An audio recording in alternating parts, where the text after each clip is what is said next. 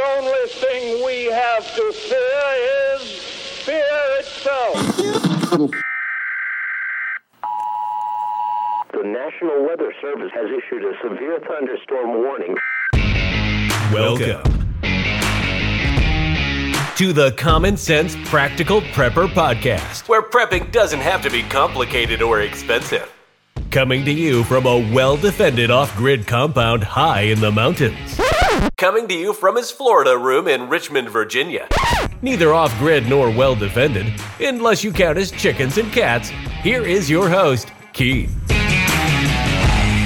Hello again, everybody, and welcome back to the Common Sense Practical Prepper Podcast. My name is Keith, and this is episode 39. Today is March 14th, 2023, also known as Pi Day. If you don't know what Pi Day is, today is 3.14, get it? Pi? Okay, anyway, gas here in Central Virginia has risen yet again. $3.35 a gallon is what I'm seeing, give or take, in some of the gas stations as I see on my way to work. Let's do a quick update on the Delta Pro and the solar panels that I have connected to the Delta Pro on my array. A small issue. So I'm getting wattage into the Delta Pro and the extra battery, no problem whatsoever. Plenty of juice. But what I'm finding out is this. When the Delta Pro and the battery reach 100%, they're fully charged, and there's sun on the panels, you're not going to overcharge the battery. So basically it says, okay,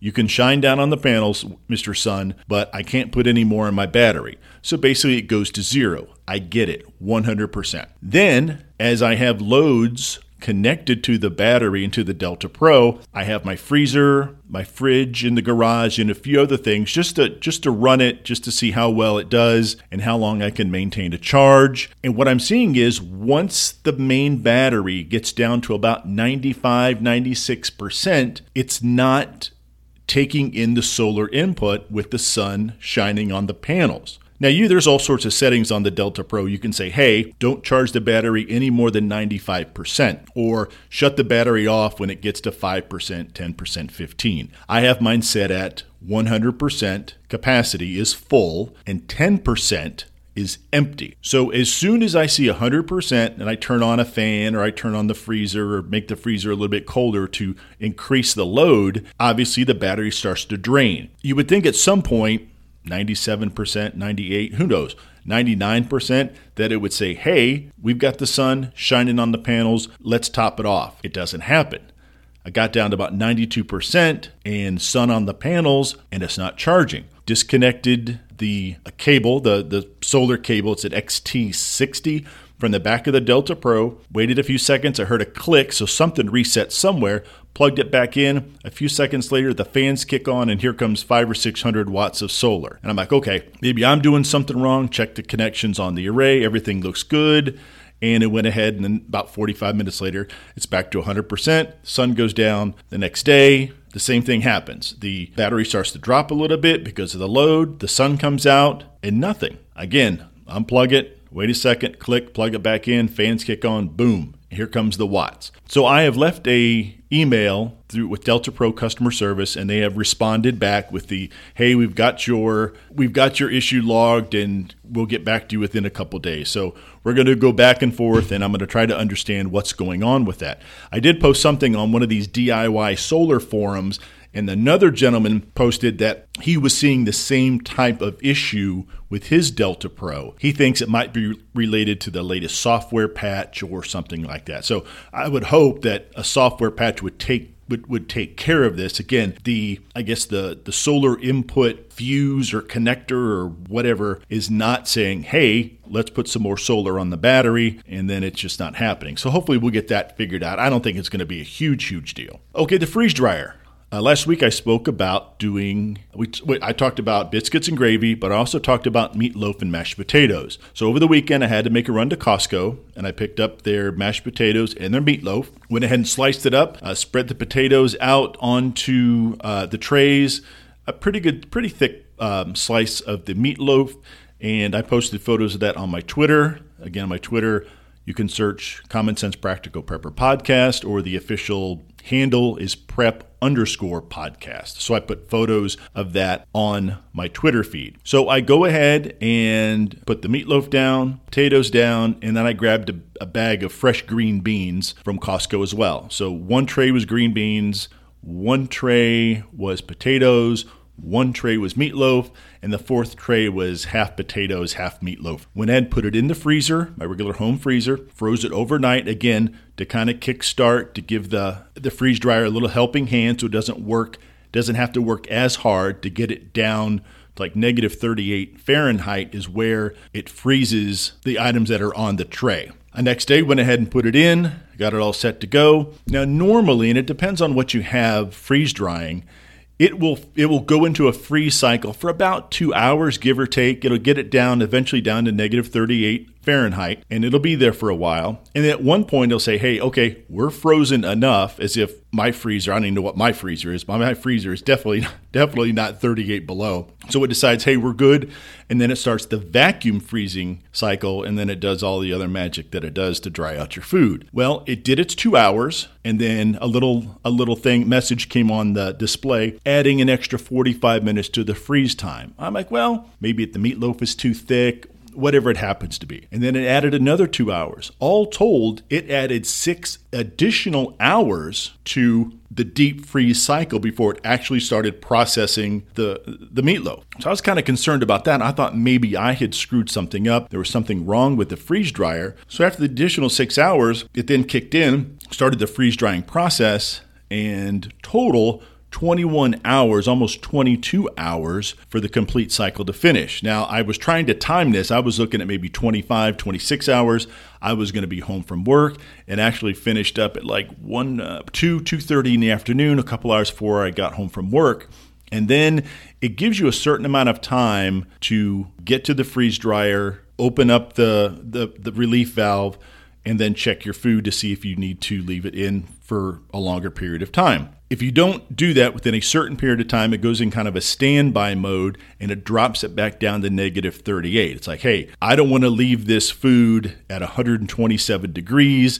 We're going to go ahead and drop it down and hang out until you get a chance to open us up. Got home, negative 38, and it was frozen solid, and the trays were frozen too. I didn't want to expose that to the humidity in my living room, although it was relatively low, but certainly not as low as it was inside the freeze dryer. So you have the ability then to add time to the freeze drying process. So I added 2 hours. The temperature comes back up under vacuum. So basically it kind of picks up where it left off. After 2 hours, it dings, open the relief valve, open the chamber, and everything is good to go. Meatloaf is super, super dry. The potatoes are a powder, and the green beans, they just snap in your hands and they just turn to dust. So I'm like, perfect, we got it. So now I go to my Mylar bags. I'm like, all right, I'm going to put them in Mylar bags, little mini MREs. I was going to put like a meatloaf, potatoes, and green beans all in one, but then you put the hot water in there and you boil. I'm like, it's just going to be a bunch of mush. So I separated everything out. Here's all my meatloaf, here's all my potatoes, here's all my green beans. So I picked up an Avid Armor chamber vacuum sealer last week. Now, these are a bit pricey, and for the most part, your Food Saver vacuum sealers, those are good. There's nothing wrong with those. The vacuum chamber sealers have a few extra features. There's some marinade features and some stuff like that.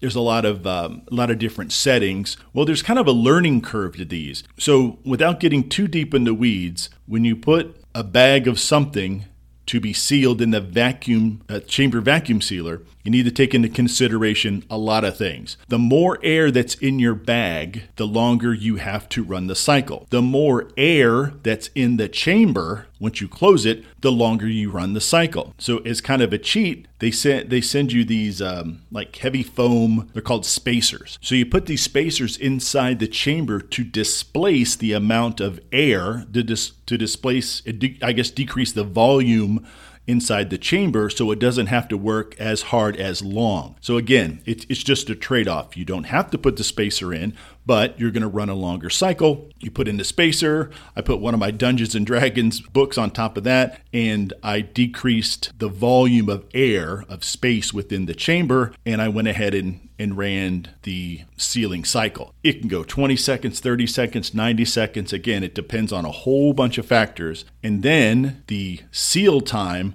thick Mylar bags, you want like 8 or a 9, 4 and a 5 for just the regular vacuum seal bags that come with the chamber vacuum sealer. Again, you just have to play with it and find what works for you. So I have them in Mylar, and I messed around with it. It runs for, I think it ran for 40 seconds. And then when it releases, everything just grabs onto the food, creates the vacuum inside the bag. It looked great. It sealed. One issue I thought I was going to have was my Mylar bags. They're not particularly made for chamber vacuum sealers. They have the like the Ziploc closure, like a Ziploc sandwich bag. Not all Mylar bags have that, but I'm like, oh, well, this is cool. I can go ahead and you don't have to heat seal all of your Mylar bags. You can have something in it, put in an oxygen absorber, seal it with the little Ziploc-y thing, and as long as it's a good seal, the oxygen absorber is going to obviously absorb the oxygen, hence the name, and you're going to have, a longer shelf life. Well,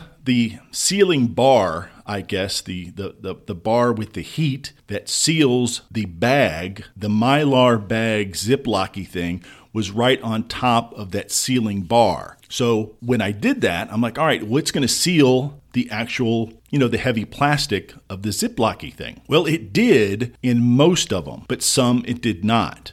So I messed around with them. I'm like, let me increase the seal time. And I thought I had it down. They all looked great. They all real tight in the package. And I had them sit down, went somewhere in the house to do something. I came back 10 minutes later and there was air already in the bag. The Mylar bag was not vacuum sealed tight onto the food. So the only thing I can figure out is that plastic seal, the Ziploc-y thing, was not getting a very good bond. Even though when I tried to pull it apart, I couldn't. So this is what I did. I went ahead and took everything out of the Mylar, went ahead and put it into the vacuum seal bags that came with the chamber vacuum sealer, and went ahead and sealed it that way. Worked perfect, put in the spacers, put in the book, messed with the settings, got it dialed down. Now, those are clear vacuum seal bags. Obviously, you want to keep your food away from light, temperature changes, big fluctuations in temperature. So what I'm going to do is I'm going to take those, there's like probably 12 or 15, and I'm going to drop them into one of my 5-gallon Mylar bags and just roll up the top and maybe put a chip clip over it, put it in one of my food grade buckets with the Gamma Seal, or put it in one of my opaque totes and, date it and everything and just file it away. Reached out to some folks that I follow on Twitter, and apparently the folks that I was speaking with, they have one of these vacuum sealers. They're very nice. Again, it's just a learning curve. You just have to kind of mess with your settings. And it really just depends on several different factors. What you have, the type of bag, the thickness of the bag, and all the thing I mentioned before about the amount of volume of air, of space inside the vacuum sealer itself. So all in all, I think it's a good product. It's not the end-all, be-all. Is that how you say it? The end-all, be-all? Anyway, it's the cat's pajamas. It's not quite the cat's pajamas, but I think it's going to come in handy. Now, your Food Saver vacuum sealer, that does a great job. Don't get me wrong. Those are good, $100, $125. But I'm going to put this through its paces, and who knows, maybe in 3 or 4 months, I could say this was an entirely a waste of money, or I can find some other things to do with it and get everything dialed in, and it'll be absolutely the bee's knees. So it's not the end-all, be-all. It may not be the cat's pajamas, but it might be the bee's knees in a few months. So there you go. All right, let's talk a little bit about the Silicon Valley Bank going under and then the 2 banks that followed it a few days later. Again, not to get too deep in the weeds, I am not a financial advisor, but this is what I know. When a bank goes belly up, that's never a good thing. We can go all the way back to 2008, Morgan Stanley, but Bear Stearns isn't even around anymore. You always heard the term too big to fail and all this happy horse stuff. So the Silicon Valley Bank is basically a bank that attracts a lot of investors, venture capitalists, a lot of people with a lot of money that were involved in startup companies, tech startups, that sort of thing. They were offered, they put in all their money, they were offered like a high yield, a high percentage on their money. And as the Fed raised the interest rates, that really kind of collapsed the, overhead or the amount of money that the bank had to play with. So this is how banks work. If I have $100 in savings, that bank is going to invest that $100. Whatever they do with it, that's their deal, okay? That $100, it's not a $100 bill. It's all digital. When they invest that $100, they just press a button. That $100, let's say it's a $100 bill. That $100 bill is invested 50 different times. So it's not like they hand, a company they want to invest in, hey, Mike's Roofing Company, here's $100. They literally send my $100 bill for the sake of the conversation to 100 different businesses. So 100 different businesses digitally get my $100 bill, which actually belongs to the bank, with the understanding that the bank is going to give me an extra $1 at the first of every month. Again, all digital. If you go into a bank and you see the fancy vaults, there's the money that you put in there and the money that all the people that go to this little bank put in there. You just can't walk in there and say, oh yeah, can you take me to my $5,000? And the lady behind you, oh, can you tell me where my $6,000 is?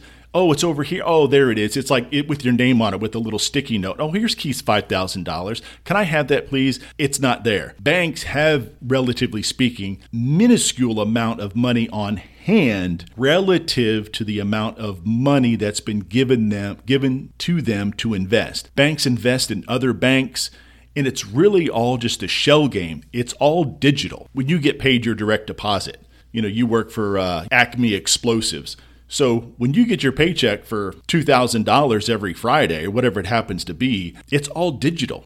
Acme is not like giving you $2,000. It's just a bunch of numbers on a ledger that's going back and forth to your bank. And then you go to your bank and say, I want to transfer $1,000 of that $2,000 paycheck into my savings. And that's just a click of the button on your app or at the ATM. No one is like, there's not like a little dwarf or something. Oh, you don't say dwarf. What do we say? There's not a, height challenged person. There's not a short person. You can't say short person. There's not a person that's not very tall inside the ATM. When you put in your $100, this person that's not very tall doesn't catch your $100 and put it in a little shoebox and put your name on it. That money goes into a big bucket or a big cardboard box. It'd be funny. It really does go into a big cardboard box in some of these ATM rooms. And then that's put into the system, but it's all digital. So when there's a run on a bank and we all go to our bank and say, can I have my $1,000 or can I have my $2,000?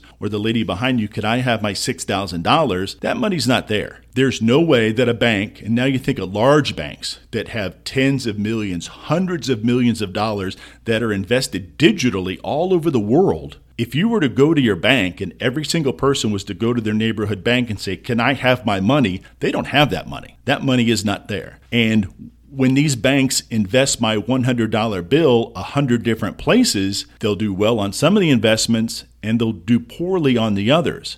So it's just a big balancing act, and it's basically a crapshoot. So where this leaves me is if Silicon Valley Bank and Signature Bank and the other bank that failed, if they can fail, all the others can fail. Bear Stearns, Morgan Stanley, all these other banks, Bank of America, they're all so overextended. They may say they're worth $2.2 billion or whatever. They don't have that. They don't have that money on hand. It's just like if China wants to call in our debts and say, hey, U.S., pay us all the money plus interest, the money's not there. There is no way in the world we have that money to be able to pay off our debts. So the FDIC, they say, your deposits are guaranteed up to $250,000. Okay, here's a newsflash, folks. With 100% certainty, I can tell you that I do not have $250,000 in my savings. However, if these banks fail, Keith, you get $250,000, that's guaranteed. Who's that guaranteed by? Oh, that's guaranteed by the government. Wait a second. That's not very comforting, but yet the $250,000 is guaranteed. So the government stepped in, all these other folks stepped in with the Silicon Valley Bank and told all of these investors that they're going to be made whole. Even the ones that deposited over $250,000, because a lot of these folks, 85% of the people that bank with Silicon Valley had deposits of over $250,000. So if you had $1,750,000 just disappeared in the blink of an eye. The digital numbers just went away. So you're stuck with somebody's going to give you $250,000 at some point, but now the government has stepped in and saying, hey, don't worry, we got you covered. Where's that money coming from?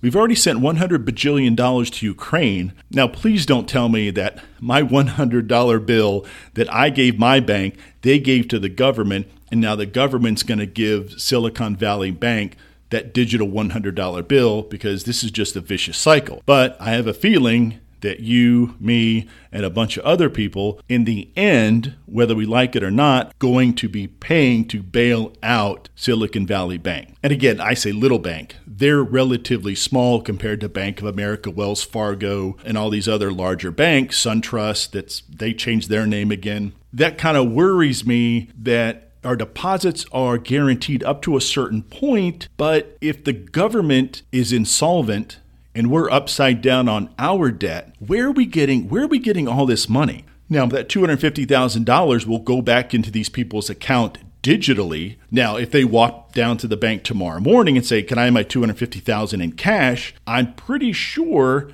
they're not going to have several $1 million laying around if 5 or 10 people, 20 people come in. I want my $200,000, my $300,000, my $50,000. I want my $100 bill back. That makes me nervous that if these little banks, relatively little banks, will fail because they're playing fast and loose with the percentages and with the money that people are providing, what do you think the big banks are doing? In 2008, when the housing crisis happened, it took down a ton of banks. Bear Stearns, all these banks, they just don't exist anymore.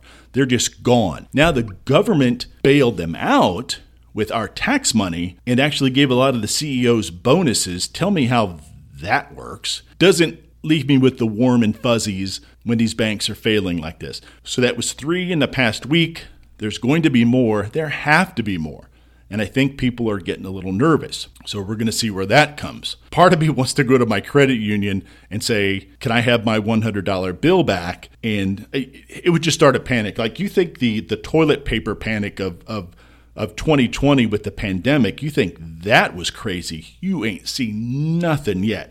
There's one thing for somebody to make something, the toilet paper thing, did somebody say, how did that happen? Who decided that we all need 200 rolls of toilet paper? Was all the toilet paper made in China? And then with the supply chain issues, we were like, we're never going to get toilet paper? It's funny, that kind of a mob mentality. Somebody somewhere said, I got to get some toilet paper. And then what they do, put it on Facebook. And before you know it, there's half the world running to Walmart to get all the toilet paper that was in stock. That's all it's going to take, especially with social media, is someone to say, oh my gosh, we all have to get our money out of the bank. And can you imagine? I never want to be in that situation where I'm going to my bank, I'm going to my credit union, and there's a line out the door. Because just like I said a few minutes ago, the amount of money that is deposited on paper, that bank or that credit union does not have that amount of money. Okay, earlier today, or when it was late last night or earlier today, a Russian fighter jet collided with a U.S. drone, a Reaper drone over the Black Sea. Both the drone and the Russian warplane, the Russian fighter, were in international airspace, and they play cat and mouse with each other all the time. We fly off the coast of Alaska, and they come intercept us. We fly off the coast of Russia. They come out and intercept us. I think I just got that backwards.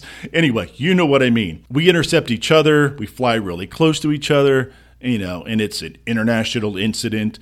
the pilot is, flying unprofessionally. They're just being a bunch of knuckleheads. It happens on a daily basis.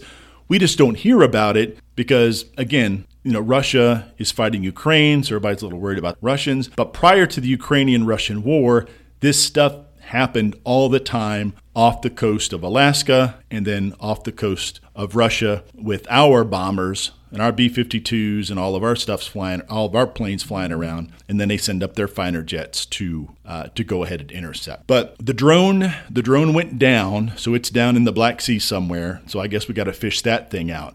I haven't heard what the Russian plane, if it made it back, but apparently it was buzzing around, the pilot was being a knucklehead around our drone, and apparently our drone was just flying its normal pattern like they fly all the time, and the Russian pilot was being a knucklehead, and they ended up crashing. I think the pilot's okay. Our drone is not. Now, I don't think it's going to lead to anything, but it just kind of makes tensions just a little bit more on edge. Thank goodness this wasn't a U.S. fighter jet that had pilots in it, and then the Russian pilot goofing around, causing some sort of collision, injuries, death. That would truly be an international incident, and then that could be something that we would have to take very seriously. There'd be a bunch of saber rattling, and who knows? I'm not even going to go there to figure out what may happen in a situation like that. Okay, folks, if you want to reach me, practicalpreppodcast@gmail.com. And I keep saying I want to get to some emails, but I'm coming up on time. But I do have some emails that I want to get to next week. Biscuits and gravy going into the freeze dryer this weekend. I'll let you know what EcoFlow says about the Delta Pro and that issue there. Delta Pro update. I'll let you know how the solar panels are doing, and we'll go ahead and read some emails. I hope everybody is enjoying their week. And folks, as always, please be safe out there, especially if you're flying a drone over the Black Sea. Please take care of one another. And until next time. Thanks for listening to the Common Sense Practical Prepper Podcast. Be sure to subscribe so you don't miss an episode. While you're at it, help spread the word by leaving a rating and review.